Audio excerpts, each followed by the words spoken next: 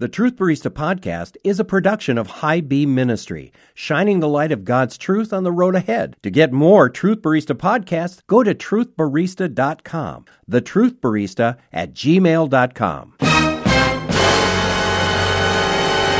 Because if you go back into the Old Testament, it was very clear in the writing of the Old Testament that God was approachable by His people. We just heard about that with regard to Daniel and that great prayer which he prayed. The rabbis even said, the Holy One yearns for the prayers of the righteous. Psalm 50 and verse 15 says, "Call upon me in the day of trouble, and I will rescue you, and you will honor me." Psalm 91:15, "When he calls to me, says the Lord, I will answer him." Some rabbis taught that prayer was greater than sacrifice. And some rabbis believe that prayer should be constant, not just when a person is in need. In fact, there's a statement in the Talmud that says, "Honor the physician before you have need of him." You shall pray, not just when in need, but when in prosperity. Welcome to the Ersatz Coffee Shop. This is Jay, your Truth Barista, and I'm serving up a steamy cup of God's truth for the average Joe. You can catch me and this podcast on my websites, truthbarista.com, all one word, truthbarista.com, and highbeamministry.com. That's HIGHBEAM ministry.com, as in car high beam. We're shining the light of God's truth on the road ahead.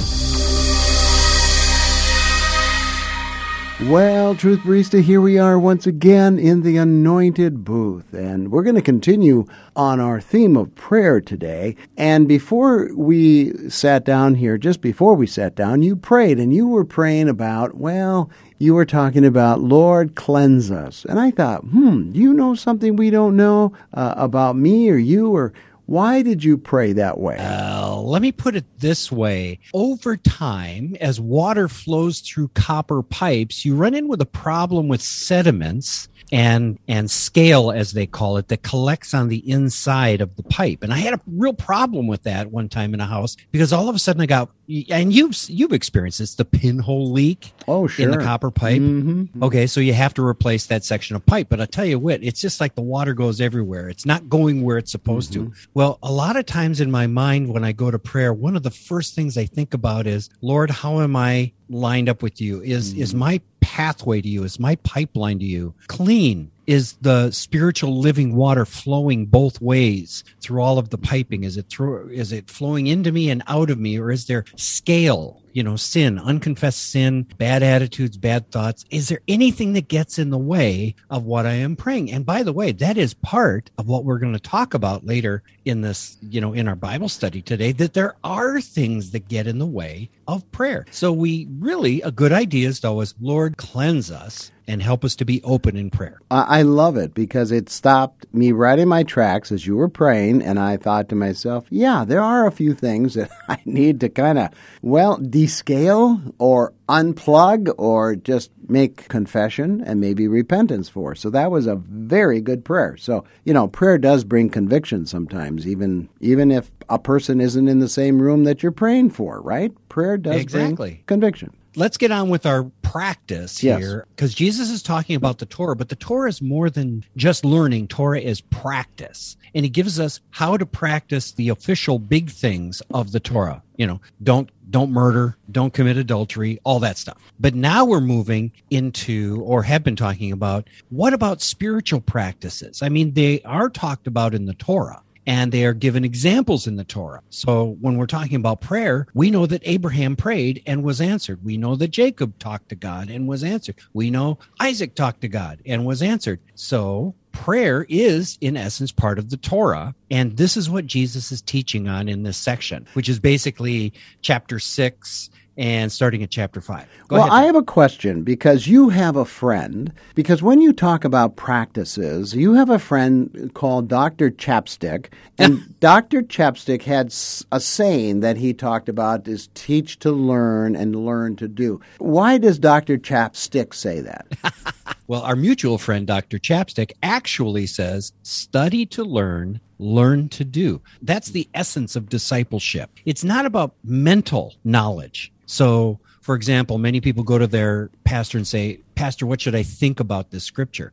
Hebraically thinking, you study to learn something, but you learn it to put it into practice. You learn to do. So a Jewish person will come to a rabbi and say, Rabbi, how do I do this passage? And so this is exactly what the disciples are doing with Jesus. It's not, what should we think about prayer? What should we think about giving or fasting? They're saying, Jesus, teach us to pray. How do we do what you're telling us to do? And so really this whole section, Matthew 5-7, is Jesus teaching how to do the major parts of the Torah and the essentials of a spiritual life. Giving, praying, fasting, etc. Perfect. I love that Dr. Chapstick, whoever he is. Some great theologian somewhere in the hinterland, but good thought. Thank you. Okay, so let's talk about this. Let's go back and look at the verse again, refresh what we've got, and then we'll kind of walk through this again. I know we talked a little bit about this last week. So start at verse 5 of chapter 6. Okay. He says, whenever you pray, you must not be like the hypocrites, because they love to pray standing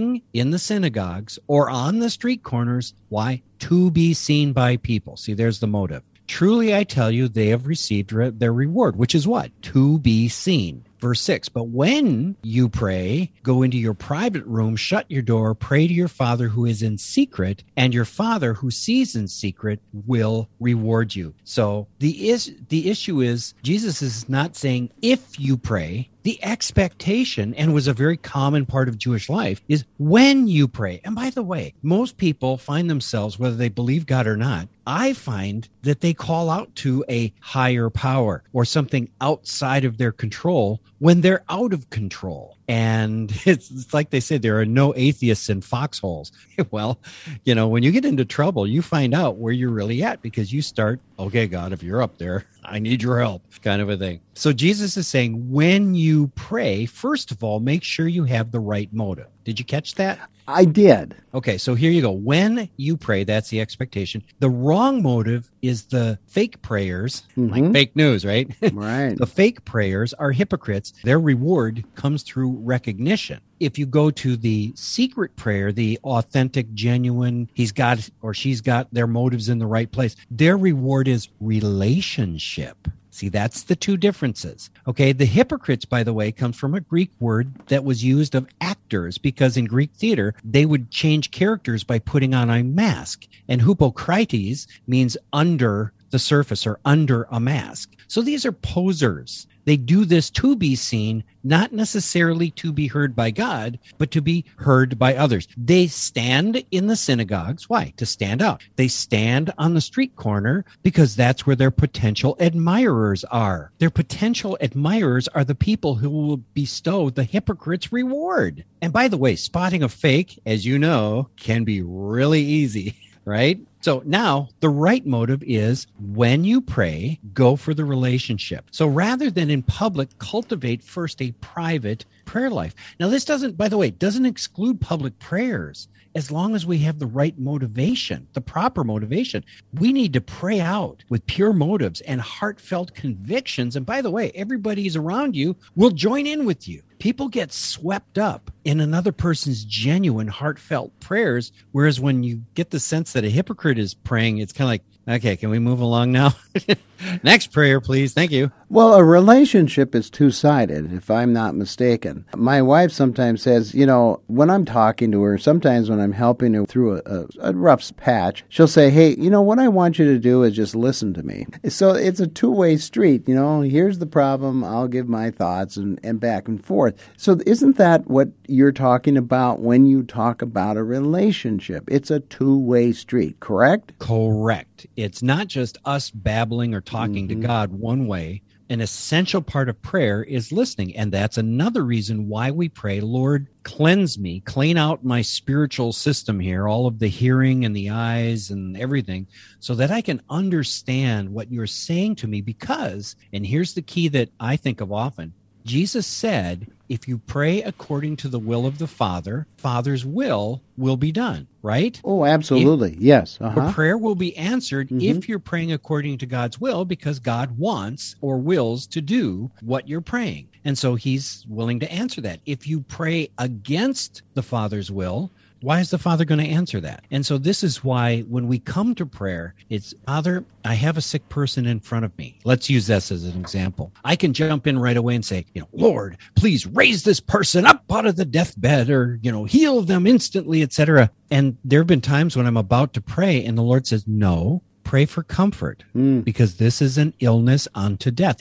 I've actually heard that as I've prayed for people. Really? Wow. And he says, don't pray for healing. Yeah. Pray for, in air quotes, the healing, which is death, or comfort as they approach death, comfort for the family. It's a very difficult thing. But there have been times when I go to pray for somebody who's sick, and I do have that strong push, that impression from the Holy Spirit, pray for this person for an instantaneous healing, and I have seen instantaneous healings at that moment. Well, that's really a great testimony. When I first became a Christian, I was in a denomination where they read their prayers, and they actually had a prayer book. Now, I'm not saying that's bad, but when I would read those prayers, there was no heart feeling. I just felt, well, I read that prayer, God hears it, and everything's cool, right? No relationship.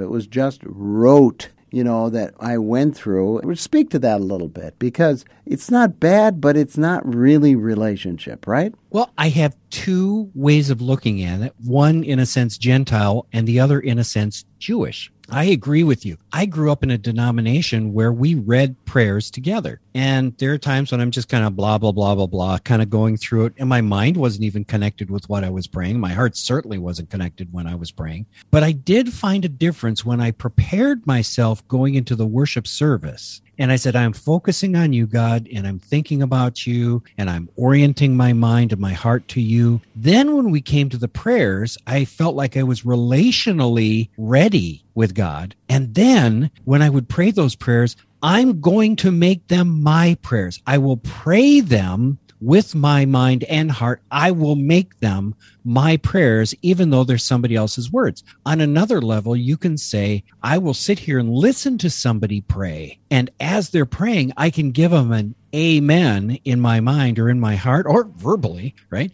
Why? Because their prayer expressed what I would have prayed myself. And that transformed the whole thing. It wasn't just babbling on, as Jesus is going to talk about in a second, but I made those written prayers my own. And sometimes you kind of have to read through the prayers first and say, oh yeah, I can pray this. And then you join in with people prayer. Now, here's the Jewish side. There is a thing in Judaism during prayer time called kavanah. And kavanah is the intentional, purposeful focusing of one's person as they pray. Have you ever seen the Orthodox Jewish people primarily? Here's a common picture. At the wall in Jerusalem, and they have the prayer book in front of them, and they're bobbing forward and back. They're rocking forward and back as they pray. They don't do that because it's the thing to do. They do that because it helps concentrate their mind through a rhythmic motion on what they're praying. Because when you look at the Siddur, which is the Jewish prayer book, there are wonderful prayers in there. But they recognize, yeah, you can do this without the heart and the mind. You can just engage the mouth. You're focusing on those prayers and you're making them your own. And they're marvelous guides to prayer.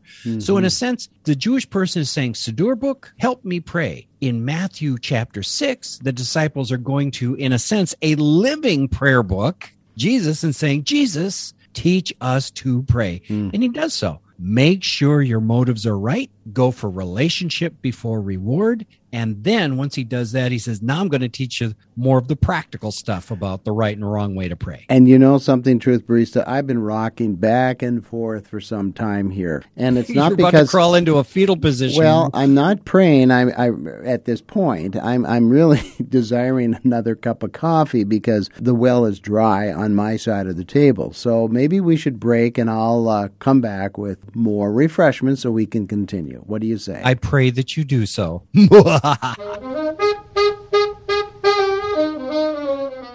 You know, sometimes I think I've heard everything.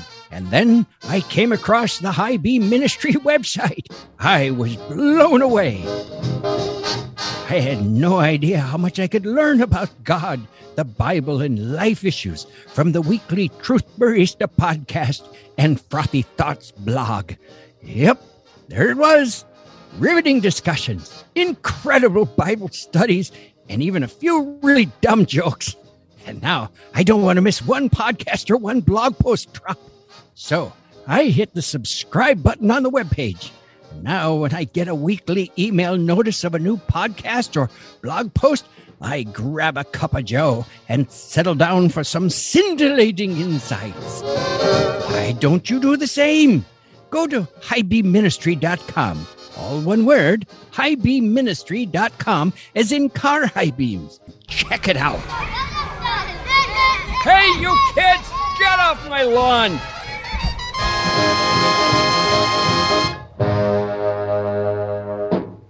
This is The Truth Barista, your link to how God defines our day.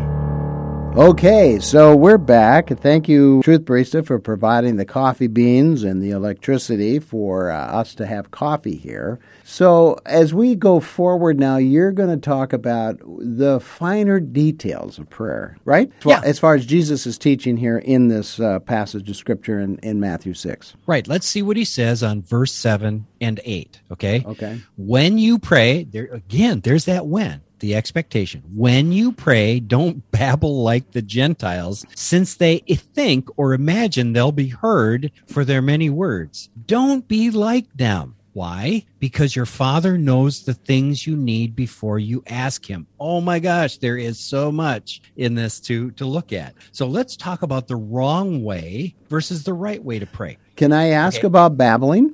Yeah, exactly. The babbling thing is basically meaning vain repetition. And according to the word used here in the text, it's like stuttering. It's repeating syllables or words, kind of, as if you're trying to get God's attention and then browbeat him by the number of words you're using into submission and answering you. Okay. And they're going, and Jesus says, no, don't do that. Stop this mindless, repetitive stuff. That's how the Gentiles, and by the way, here's another Jewish roots point here. Okay. The Gentiles are called idolaters. Why? Because they don't know God. They babble because they don't have a relationship with their gods. And so they're just kind of repeating.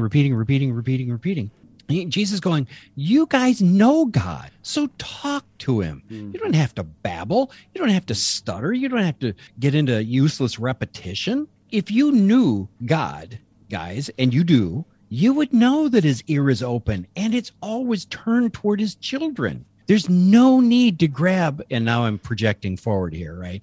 There's no need to grab rosary beads or prayer wheels or prayer flags or scream or to be heard. You've often seen in pictures in Tibet, they've got what looks like banner, long strings with flags on them. Those are prayer flags. They've got these wheels that they spin, and these wheels take the place of babbling prayer. Now it's just kind of like a vain act. Well, even in, and I hate to say this, but even in Catholicism, simply repeating the Lord's Prayer or a contrived prayer for Mary is, in a way, just vain repetition. Why? You're not going anywhere. You're not really getting to essential ideas. You're just praying a prayer, hoping to evoke or to pull out a response. Well, I would think when I was raised in that tradition, it was called penance. So for your penance, you'd go and say so many Our Fathers and so many Hail Marys, and it almost seemed like that was punishment. Yeah, isn't that terrible, turning prayer into a punishment? Well, because you had to say it so many. I mean, in my case, I had to say so many because I think the priest gave, quantity out for the bigger sinners. I think. I don't know. What you're telling me is you really know the Hail Mary and the Our Father. Well, yeah, I was in the church praying those things for hours. I go, gee, and then somebody else would come through and they'd be there for 5 minutes. I go, wow, that person didn't sin hardly at all.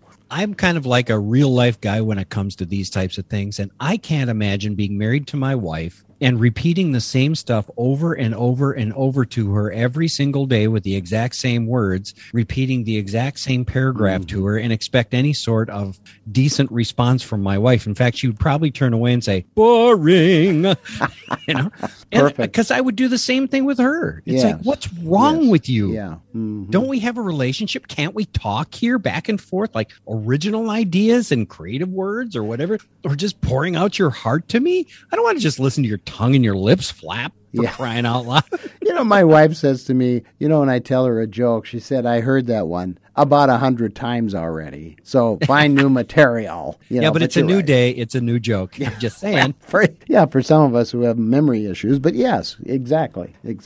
What were we just talking about? I have no idea. Okay. Anyway, now while the Bible does teach us, actually Jesus does teach us, we need to be persistent in prayer. That's the parable of the persistent widow. And that's an entirely different thing. Persistence doesn't mean babbling and repeating on and on and on. So you can't force the Lord or manipulate him into answering you by saying, Dad, Dad, Dad, Dad, Dad, Dad, or are we there yet? Are we there yet? Are we there? Or can I? Okay. And by the way, I'm going to say this again. I said this last week. Other rabbis have taught the same thing that Jesus teaches. A Rabbi Shimon said this: when you pray, do not make your prayer fixed, meaning repetitive or mechanical, but appeal for mercy and supplication before the omnipresent, blessed is he. That comes from a very old Jewish rabbinic writing called Pirkei Avot, which means the wisdom of the fathers or the ethics of the fathers. That goes all the way back to the first, it actually draws on teachings in the first century. But way back then, they said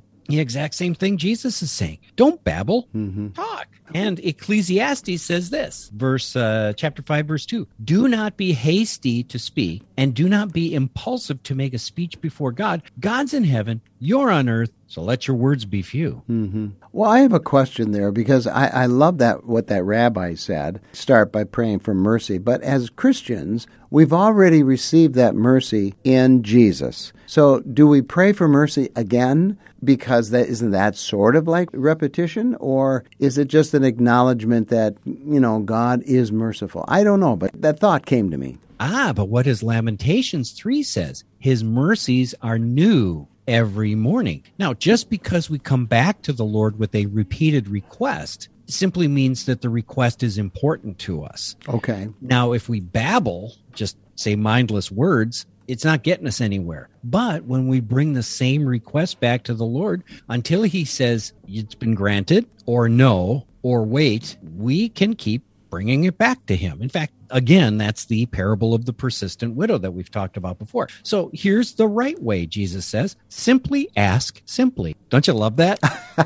It sounds like a inspirational speaker, doesn't it? Just simply ask. That's great. Something that you would hear on Dr. Phil. There you go. Yeah. Simply ask simply. Why? Jesus says he already knows what you need. Let that sink in. You really don't have to pray because God already knows what you need. And yet you're invited into the conversation because Father says, I know what you need, but come on. Let's talk. Let's talk. Why? Talking builds relationship. Sure. Cross communication. Right. So there's no need or want or desire that we have that our Father doesn't already know. So just talk, just ask, and keep asking until you get that yes, no, or wait. Okay, let's go at verse 9. Therefore, meaning all this stuff that leads up to it, not babbling and blah, blah, blah. Therefore, you should pray like this. And he gives us the Lord's Prayer. Our Father in heaven, your name be honored as holy. Your kingdom come, your will be done on earth as it is in heaven. Give us today our daily bread. And forgive us our debts as we have also forgiven our debtors. And do not bring us into temptation, but deliver us from the evil one. Verse 14, for if you forgive others their offenses, your heavenly Father will forgive you as well. See, there's the cleaning thing. But if you don't forgive others, your Father will not forgive your offenses. That gets in the way of prayer. So let's unpack this, and I can do it actually very quickly. Jesus is not giving you what to pray. He's giving you how to pray, so to speak. It's more than just the words he's giving you. It's the ideas behind it. So when you say, verse 9, our Father in heaven, may your name be honored as holy. In other words, may your name, your character, your person be exalted above everything else. May you be recognized as supreme. So in that sense, what you pray according to that topic is you're setting him as the cornerstone of everything. He's the only one you pray for because he's the only one that can do anything about your situation or anything for that matter. Verse 10, where Jesus looks and he says, your kingdom come, your will be done on earth as it is in heaven. Where is God's kingdom? Where the sovereign's will is done. Now think about this. In a kingdom, you have a set of laws called the laws of the land. The laws reflect the king's will. If you're living according to the laws, you're doing the king's will. If you want to do the king's will, you're living according to his laws, and you do it. So when you're praying, you don't pray against the king's will. You pray according to the king's will, and the king will want to grant that. Why? Because it's okay. It's approved by his will. Number 11. Now, once you've set God as supreme, once you've set his will as the primary benchmark for how you're going to pray and what you pray about, he gives you very practical things. Verse 11, give us today our daily bread. This goes back to the Israelites in the desert. God proved for 40 years he can take care of his people on a daily basis, everything they need. So verse 11 is simply ask for provision, daily bread. That's all we need. And by the way, this word is written in the plural, and that's really typically Jewish. Give us this day. It focuses on a group rather than an individual. And maybe that makes this prayer a prayer that's supposed to be prayed publicly. One person stands up and says, Jesus, all of us here in this synagogue or in this congregation ask that throughout this week, you provide for everything we need. That encapsulates that verse. Now we move to verse 12. And forgive us our debts. We also have forgiven our debtors, or forgive us our trespasses as we forgive those who trespass against us. Let's talk about that briefly. Repentance. This is a time of repent. Father, you know what I need. I repent of the things I've been doing, and I intend to change. Now release me so that I might be able to receive what you have for me and make it contingent on how I release others. Isn't that interesting in that prayer? It's not just for me, it's for others. Again, there's that Jewish sense of community. It's not just the individual. It's how the individual works with the community around them. Now, you have an interesting look on your face. Well, I am just absolutely astounded by the plurality here. I guess I always thought us was just me. Yep. But it's not, is it? I mean, most of what God writes is for community, right? I mean, yes, the individual has to repent individually and come to know him individually by faith. But I think once that happens, you join a community of us. It goes from me or I to we or us, right? I have a perfect illustration of how correct you are. Have you ever seen the movie Fiddler on the Roof? Oh, I have, Tevye. Okay, Tevye throughout the movie talks to God one-on-one. I love it. Now, they can be a little bit irreverent and funny and very deeply touching. It's a one-on-one thing. But when they go to the Sabbath prayer, when they go to the wedding, when they go to synagogue, it's all us. Jesus' disciples said, teach us how to pray.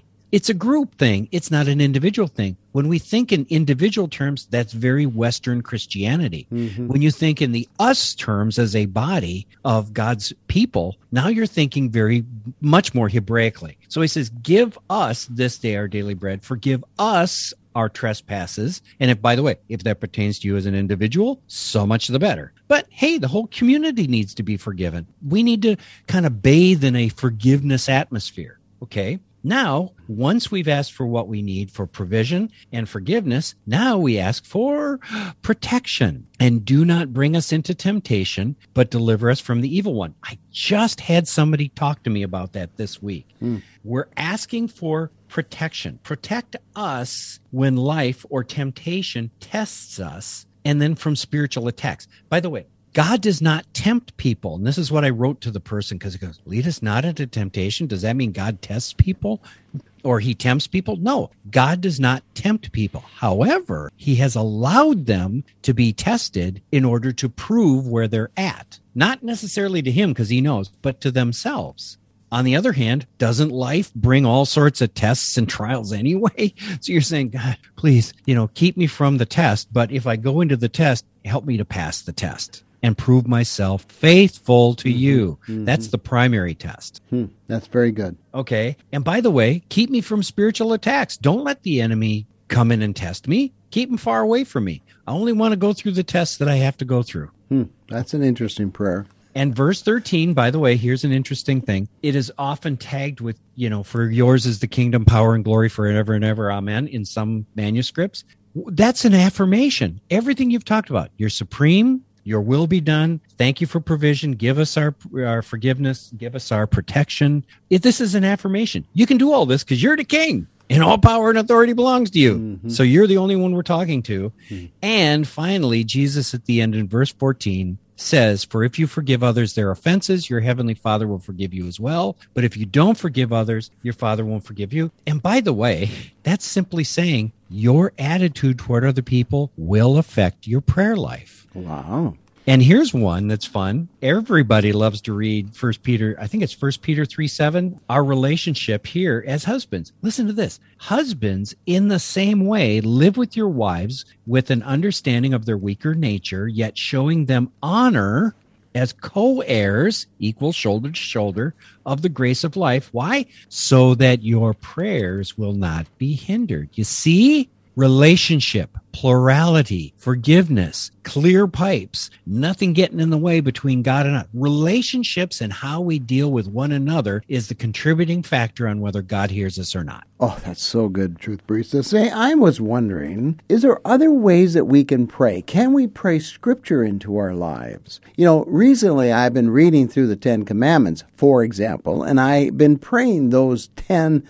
commandments into my life, asking God to make those real and help me to live by them. Is that wrong, or can we talk more about that at some point? That's absolutely brilliant. We can discuss that next time we meet. But yeah, is God's word an expression of his will? It is. Now, you have to be careful how you pray Scripture according to his will, but Scripture is, at its baseline, a very good indicator what his will is as a guide to prayer. Now, does that help? Oh, it does. Absolutely. But we'll talk about it because I do have some questions. And again, you don't want to do prayer by rote necessarily. Right. You do want to keep that relationship going. But there are some things we can pray into our lives. And we'll talk about that next time. So, Truth Barista, thank you. You want to say a prayer for us as you leave today? I would love to.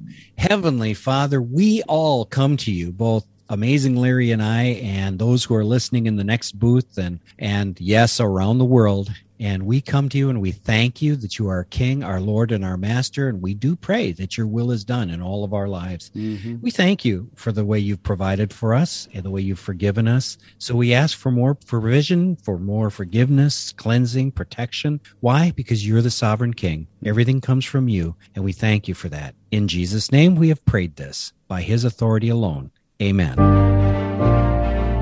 The first step in anything is knowing the truth. Knowing the truth about God is what we do in every podcast here on The Truth Barista. The next step is yours and what you do about it. We are The Truth Barista, a production of highbeamministry.com.